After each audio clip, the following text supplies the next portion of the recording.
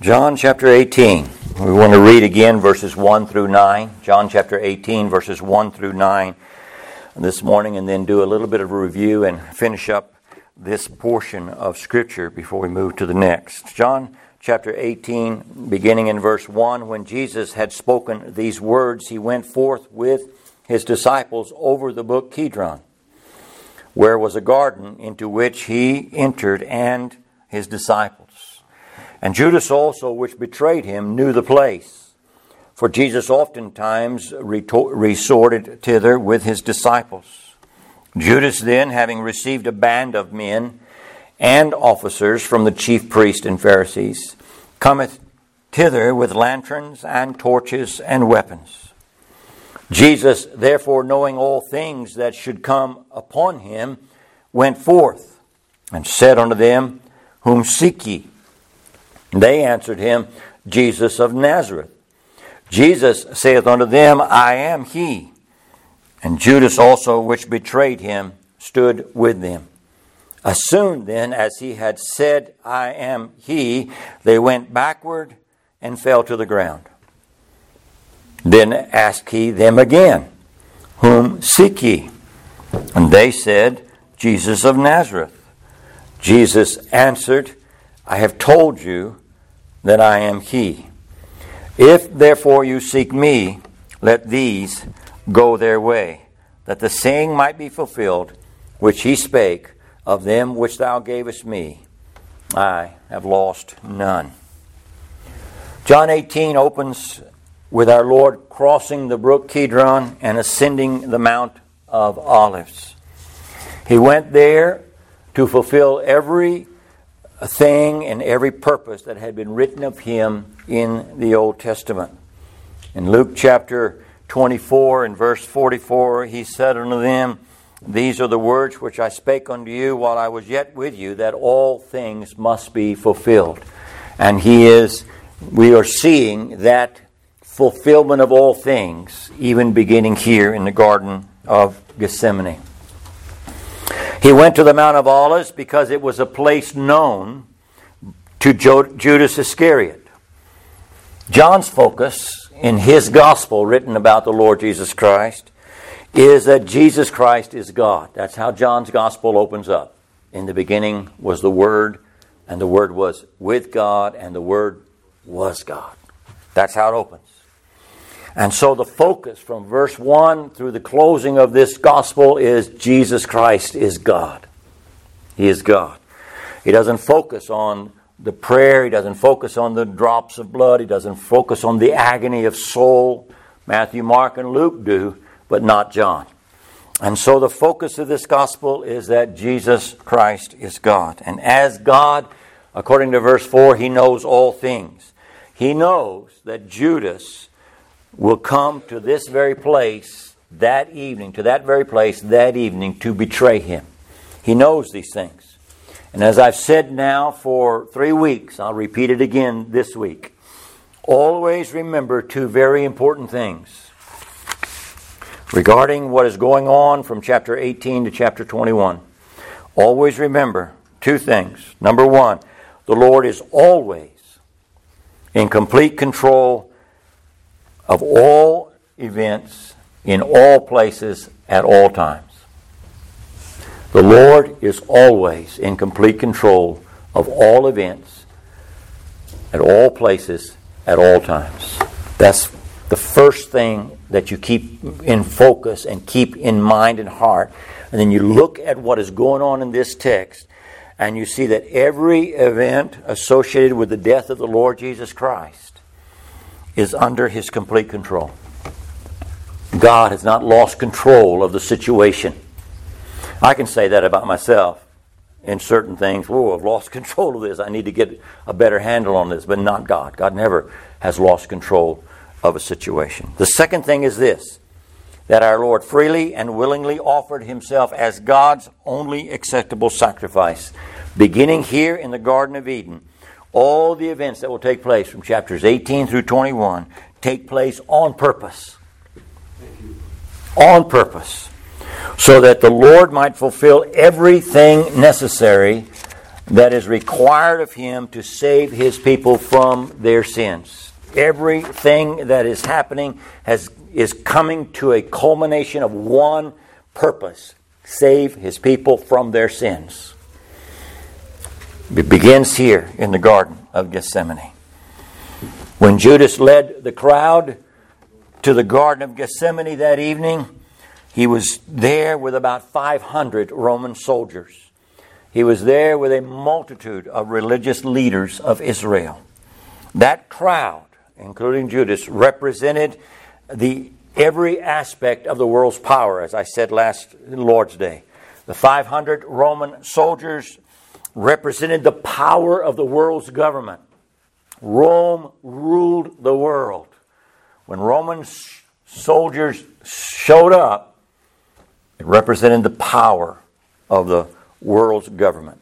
The chief priests, the Pharisees, the elders of Israel represented the power of false religion. Israel's religion had become false, and they represent the power of that false religion. Judas, the Scripture says, stood with the world's political power and stood with Israel's false religion, and the Scripture goes on to say, because he was possessed by Satan. John 13 in verse 27 tells us that Satan entered into Judas. So all three of the world's power are present in the Garden of Gethsemane with Judas Iscariot. The political power, the religious power, and the powers of darkness are present in Judas Iscariot. They all three come and stand before the Lord Jesus Christ. All three of them are there. When they came seeking, our Lord Jesus Christ went forth to meet them. The whole crowd that evening and everyone present is coming into the garden, and as they are coming in, our Lord is coming to meet them. He went forth to meet them. And in that moment, as the powers of the world stand in the presence of the Almighty, He says to them, "Who are you seeking?" And they say that they're seeking Jesus of Nazareth. And He spoke and manifested to them that He's not just a man or just one of Israel's prophets, but He is God manifest in the flesh. He says to them, "I am." I said last week that He is italicized because it's not actually in the Greek. It is implied. It is there. I am the one who is the I am. And so the translators put it there. It wasn't a mistake. It's not correcting anything. It's just part of the flow of the English language. But in the Greek it is I am. And that harkens back to the statement in Exodus chapter 3 where God says to the nation of Israel and to Moses, "Go tell the nation of Israel, I am has sent you. I am has sent you." When He revealed Himself as I am, He did so using that name that defines Him as the eternal, self-existing, self-sufficient, almighty God. Put those statements together. Eternal, never having a beginning, never having an end. Self-sufficient, needing no help. Self-existing. God is the only one that exists in Himself. We exist because of God. God exists in Himself. And almighty. All wrapped up in that two words, I am. I am. When the Lord Jesus spoke the words, I am, the whole crowd, the whole group who had come with lanterns and torches and weapons against Him fell down. The whole of them. More than 500, perhaps coming up to 600 individuals gathered at the entrance of the Garden of Gethsemane that evening, and they all fell down when He said the words, I am. When they fell down at the expression of His name, I am, it was a demonstration of the Lord's full power and control over the whole situation that evening. In fact, His demonstration of His full power and demonstration of His control over all the events that will transpire all the way to His ascending, taking His place upon His throne in glory. When he fell down, he was teaching us three things. He needed no help to overcome his enemies. Number one, God needs no help to overcome his enemies. Number two, he was not apprehended by any power that was greater than himself. Though upwards of 600 people are standing before him, they cannot apprehend the Son of God. They have no power to do so. He has just spoken two words and they have fallen down before him. Number three, that it may be known to all that he freely and willingly surrendered himself to those who came seeking for him. In John chapter 10, he had already told his disciples, and he had already told those that were following him, that no man taketh my life from me. John 10:18. But I lay it down of myself. I have power to lay it down. I have power to take it up. This commandment I have received of my Father. No man is taking anything away from Jesus Christ. He freely and willingly gave himself into the hands of this crowd. That brings us up to verse 7, where the scripture says, Then asked he them again, Whom seek ye? And they said again, Jesus of Nazareth. Having fallen down, having experienced the power of God over their bodies, they still ask for Jesus of Nazareth. They had experienced their own helplessness as they stood before the Lord Jesus Christ and His Word. Their experience should have convinced them that they had no power over the one who was standing in front of them. They rise back up, and he asks again, Whom do you seek? They answer exactly the same way. Why is that? Part of the reason is that sinners may see the power of God on a daily basis and never submit themselves to God for mercy. Never submit themselves to God for forgiveness. Never seek from Him forgiveness. These are men who have come with murder in their heart into the Garden of Gethsemane. God has stood before them and said, I am. And these are all Jews. Well, they're not all Jews. These are Jews and Gentiles together, and they had fallen down before the Lord Jesus Christ. And rising back up again, he asked, Who are you looking for? Paraphrasing. Whom seek ye? And they should have trembled in their boots, as it were. They should have stood before him trembling. Lord, have mercy upon us for coming in and intruding into this place. No. And as God pulls back the veil of the human heart, they have just experienced a miracle that cannot be explained by anything except God's Word was so powerful that it had just knocked them down. And they still ask the same. Besides experiencing the power of God and His Word, they experienced the goodness of the one before whom they stood. He had not hurt them. He had not killed them. They had fallen down when He spoke His word, but they had gotten back up again. We have no record in any of the Scriptures that any of them were harmed by the Lord Jesus Christ. Now, Peter pulls a sword and whacks off the ear of one of them, and the Lord repairs that. Peter, in his zeal to defend God, and the Lord touches and heals the man.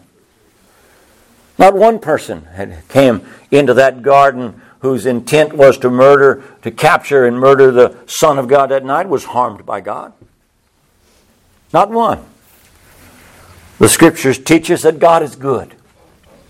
And a demonstration of His goodness here is seen in the second time that they are asked this question. Psalm 145 verse 9 says, The Lord is good to all, and His tender mercies are over all His works. Whether you're saved or lost, whether you are His enemy or not, He is good to you. Life and breath and all things have been given to you on a daily basis. Mercy has come from the good hand of God toward you, even as there's this resistance of heart toward Him. God is good to all. In the book of Deuteronomy, chapter 30, verse 5, Moses, as Israel is about to go into the land of Canaan, Moses says to them, "And the Lord thy God will bring thee into the land which thy fathers possessed, and thou shalt possess it, and He will do thee good." As God brings Israel into the land, and they are carry with them their idols. They have not yet removed their idols. They have spent a whole generation uncircumcised. They have violated the covenant of God. And they come into the land, and before they can go any further, they are circumcised, brought into a covenant relationship with God again. They have to get rid of their idols as they're traveling. And God is good to them. And the promise of God to that generation of Israelites as they come into the land, as He's defeating their enemies, is that I'm going to do you good. That's the God of the Scriptures.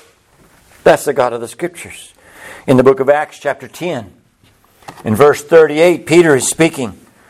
And he says to those to whom he is speaking, how God anointed Jesus of Nazareth with the Holy Ghost and with power, who went about doing good. Acts 10, verse 38. The whole testimony of Scriptures from Genesis to Revelation is God does good to men on the earth. He shows Himself to be good to them. And Paul argues in Romans chapter 2 that the goodness of God ought to lead sinners to repentance. But these who had fallen down, not hurt or harmed in any way, not killed, now stand back up. And they had come to take Him to His death. He had revealed that He could have put them to death by the spoken word. And after they had fallen down, He had given them, or continued to give them, life and breath and all things. Before that, as they were born, He had brought them life and breath and all things. As they come into the garden that night with lanterns and torches and weapons, He gives them life and breath and all things. As they fall before the Almighty at His spoken word and rise back up, they rise breathing His air and life in their body, sustained by God Himself. And yet they plan to take His. Our Lord had revealed His true name to them. He had revealed His true self to them. And yet when asked the second time, "Whom seek ye?" they do not respond, "We're seeking the eternal, self-existing, self-sufficient, almighty God." No. They cannot say that. They cannot say, "We're seeking I am." No. Who are you seeking? We're looking for Jesus of Nazareth, that carpenter's son, that one that some say is a prophet. That's who we're looking for. The display of the power of God over their life did not persuade them of the reality of who it was that was standing before them. We see the amazing blindness and darkness that is upon men in this situation as it develops before us. They remained blind and deaf and unaware of who it was they were standing before, even though they had just fallen down at the power of His word. What are we to learn from that? We're to learn, brethren, that the display of the power of God, even in miracles before men, is not what it's going to take to change their hearts. Their hearts had not been changed by the experience. They remain hard-hearted and set upon an evil purpose of taking the Lord Jesus Christ so that He might be killed. Learn from this that the goodness of God had not brought them to repentance. It should have. They should have stood there in awe and in dismay over what had just taken place. But as they rose from the ground, they rose with the same intent and purpose to take captive the Son of God and bring him before Pilate so that he might be killed. We see the same truth revealed in the last judgment of God when the Lord Jesus Christ returns to judge the world. Go with me because I want you to see this. Over to the book of Revelation. And I want you to see in chapter 6 these words. In the time when our Lord will return to bring judgment upon the earth, to separate his sheep on his right hand and the goats on his left. At that moment when he returns to bring judgment and the heavens and the earth, the Scripture says, flee before him, and there was no place found for them. At that moment when he sits as judge of all the world. Revelation in chapter 6 sort of pulls back the curtain of what is going on during those times. In verse 15 we read, "And the kings of the earth, and the great men, and the rich men, and the chief captains, and the mighty men, and every bondman, and every freeman, hid themselves in the dens and in the rocks of the mountains. And they said to the mountains and rocks, fall on us, hide us," verse 16 says, "hide us from the face of him that sitteth on the throne, from the wrath of the Lamb." Verse 17, Revelation 6:17.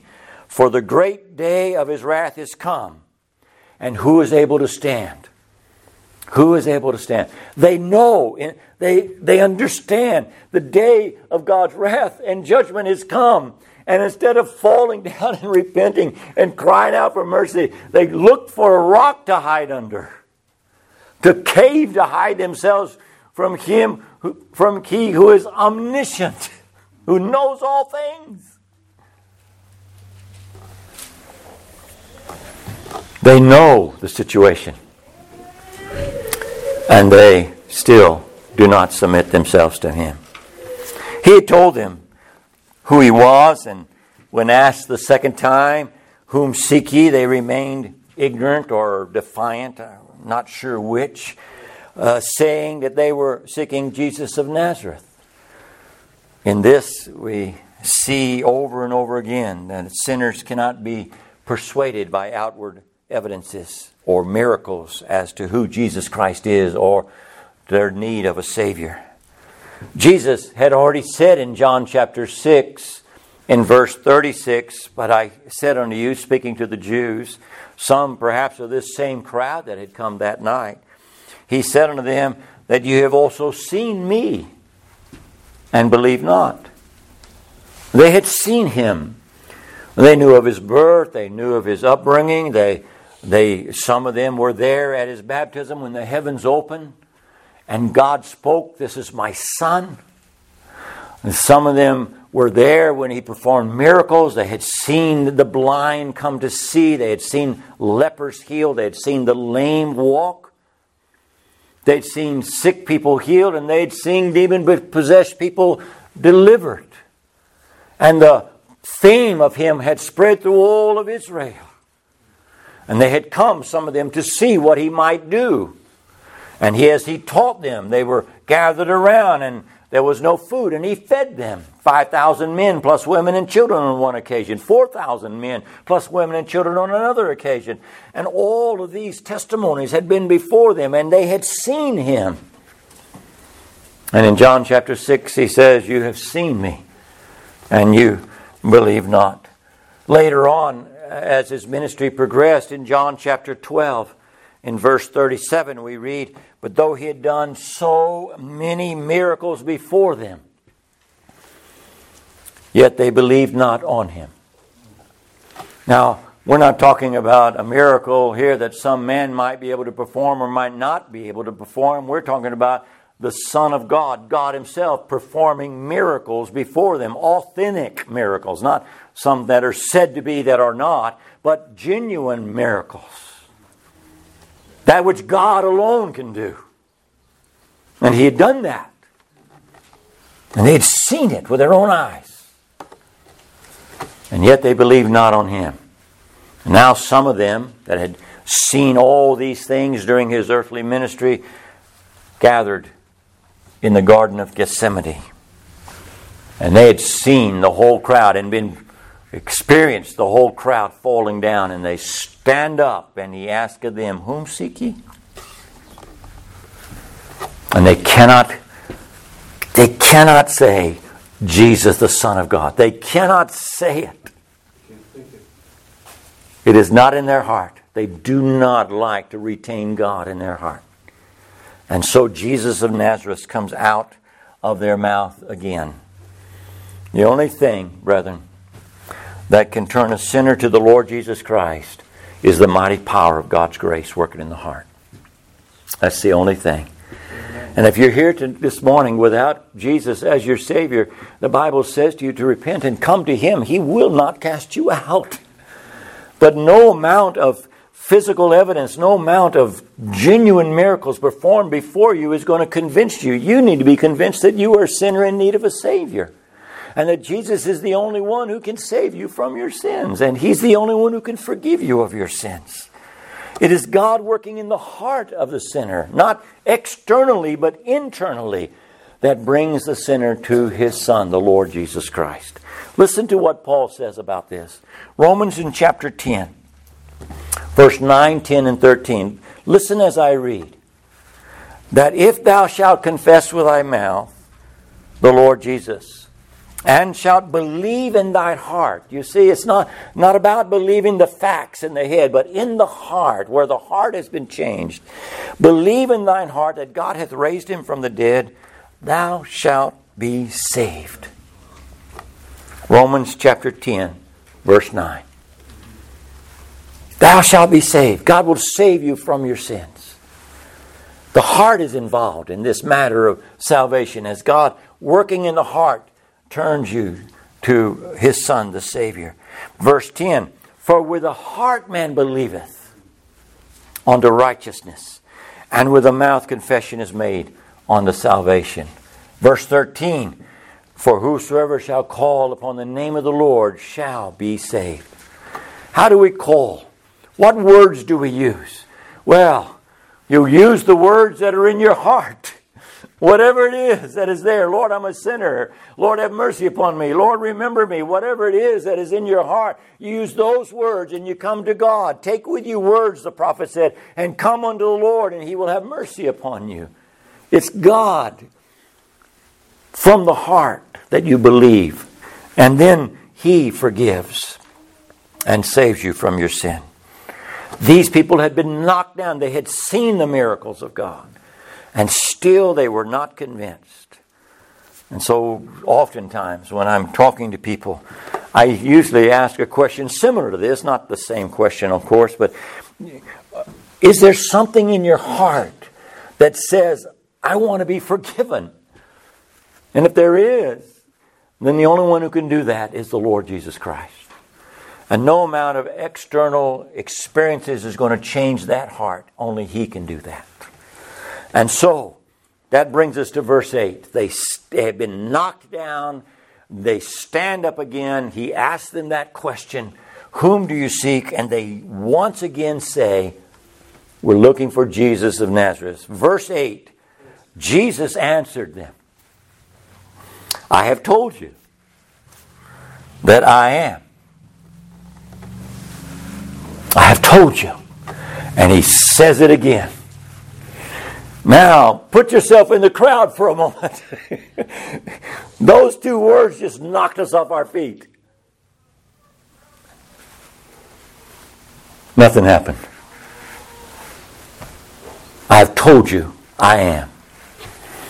And then He says these words, if therefore you seek me, let these go their way. What do we see here? What can we learn? Our Lord responds in exactly the same manner as He did in the beginning. His enemies do not change their intent and apprehended the Lord Jesus Christ. When they come, they're looking for Jesus of Nazareth. And He does not change His response. I am is the response.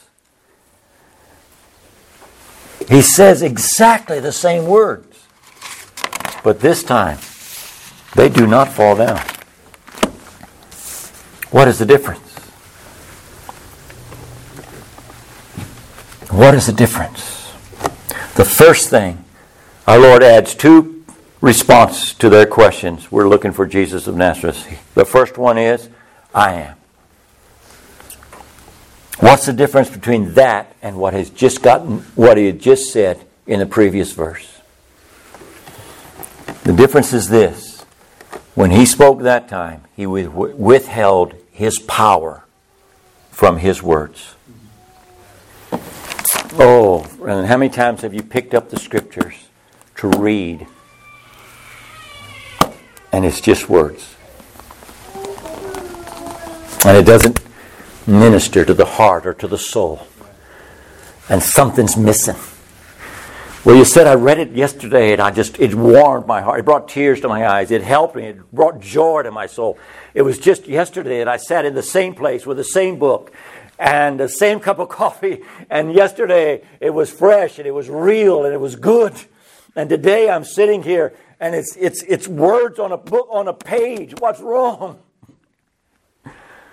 Well, you might want to search the heart and plead with God to take His word and help you with it.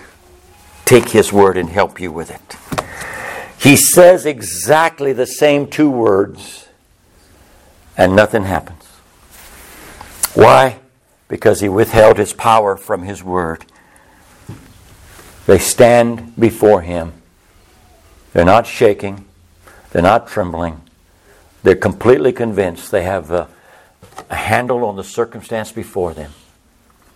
He says exactly the same two words. And they're convinced, we got Him now. This demonstrates to us why some hear the Word of God and never change. And never change. Unless the power of God attends to the Word of God in your soul, you will not change. And so the heart cry is, oh God, help me. Don't leave me to myself.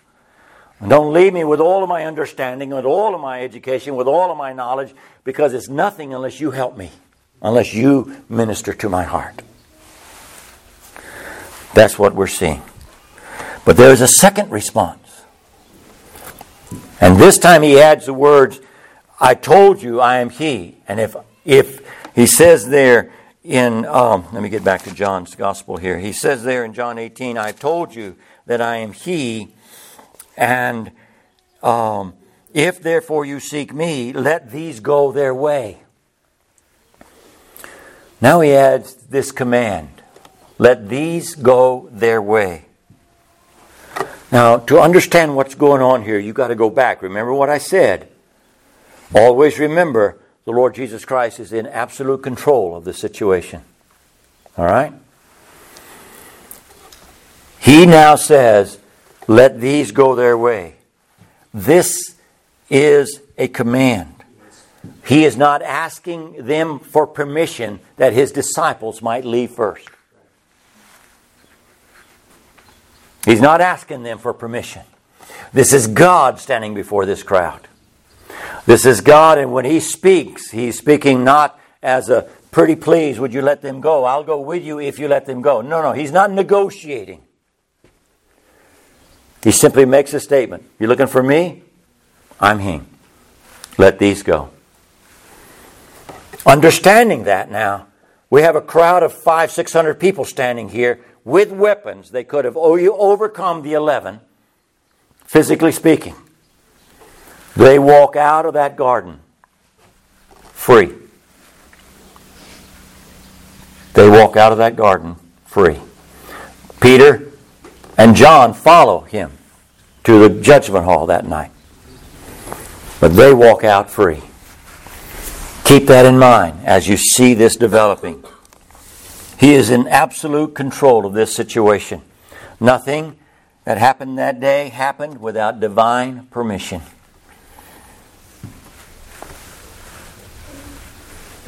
In response to his command, the crowd allows the disciples to flee, though John and Peter follow him.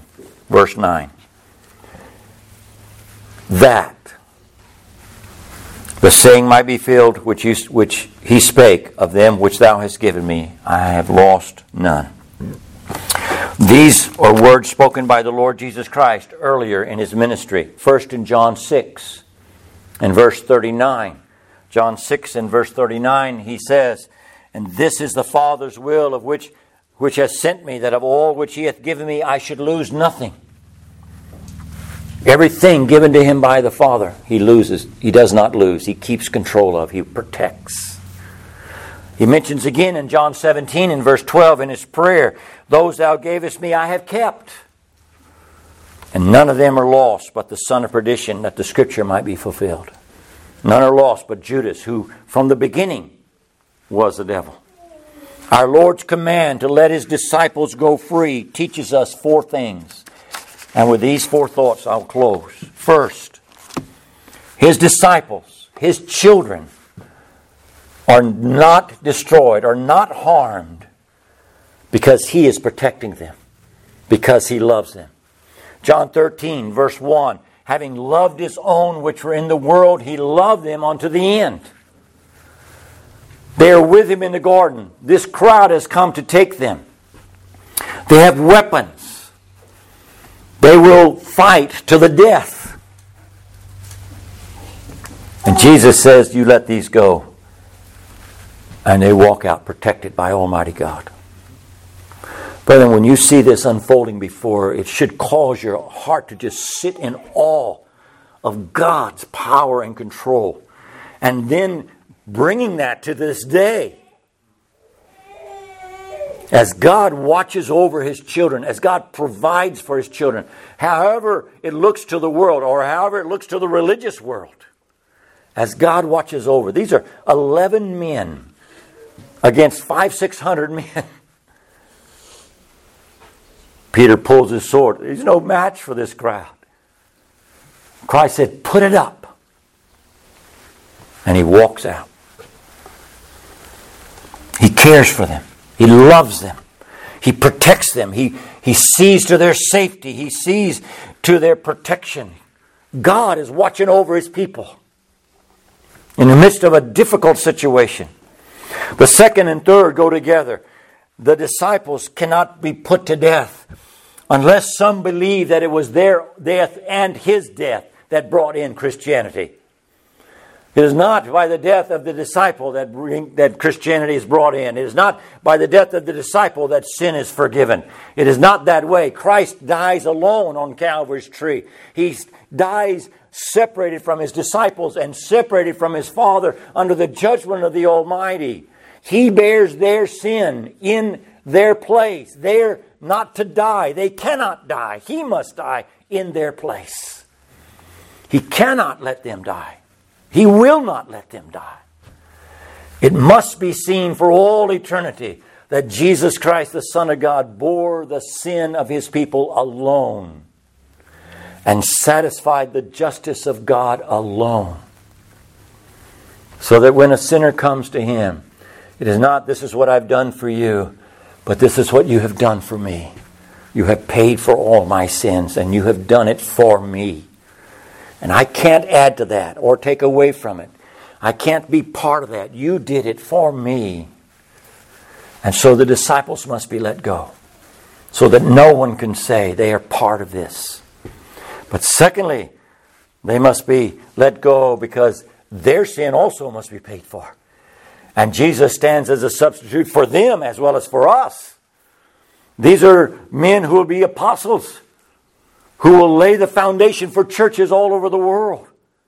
And people might think, oh, these are really holy men. But no, these are men that need their sins paid for. And these are men who sought forgiveness from the Lord Jesus Christ and found that he is able to forgive to the uttermost. And so they are free. The Lord Lord laid on Him, the Lord Jesus Christ, the iniquity of us all. He laid it on Him. Paul says in Galatians, who gave Himself for our sins, according to the will of God. He did it Himself. Revelation 1:5, that loved us and washed us from our sins in His own blood. Not in the death of a martyr, but in His sacrifice at Calvary's cross. The Scripture bears testimony. He must be taken out of that garden alone. He must go to Calvary alone. He must die and be laid alone in that sepulchre. And He must rise alone and ascend alone to take Himself to heaven and sit upon His throne. To show to the whole world, God satisfied the righteous demands. God's Son satisfied the righteous demands of His Father. And there's a fourth reason why they cannot die. They cannot be harmed that night. The fourth reason is this. His disciples can be put to death because their work is not finished. Their work on earth is not finished. Before He leaves this earth, He will say to this same group of men and others, you go into all the world. You preach the gospel to all the nations. You take this gospel message that I have taught you and you take it to the world. And they did. They spread out over the whole world so that Paul could write before the end of the first century that the gospel has gone into all the world. Who did that? First it was the 11, and then it was the churches, and then they would send others, and then they would send others until the gospel went into all of the world. The gospel must spread to the nations. It cannot be rooted in Israel. It cannot be rooted in Jerusalem, and there we go to find out what God did. No, it will spread, and it will spread like wildfire. These are the men that began that process. They cannot die until their work is finished. They must carry the gospel to the ends of the world. They must establish and build up the Lord's churches. They must learn the truth of God's Word as it is open before them in the next several tens and 20s of years as the New Testament is given to these men. And they must learn and then teach the churches the truth of God's Word. They must finish their life's calling before they are called home to glory. So the Apostle Paul could write in about 65 or so, 67 AD, and said, I have finished my course. I have finished my course. Time for me now to go home. John won't die till 95 AD or so. Each one dying at the appointed time after they have finished what God had called them to do. They cannot die that night. They cannot be harmed. And so Jesus stands before this crowd of 500 or 600 and says, I have told you I am. Let these go. Not a voice of argument. No resistance. Just done. Done because God said it. That's the God we serve. That's the God we love. That's the God we worship. Yes. That's the God that saves sinners from their sins. If He says to you, your sins are forgiven, they're forgiven. Past, present, future, all gone. Why? Because He is the one who has the power to do that, not us. He has the power to do that. Let's pray together. Father,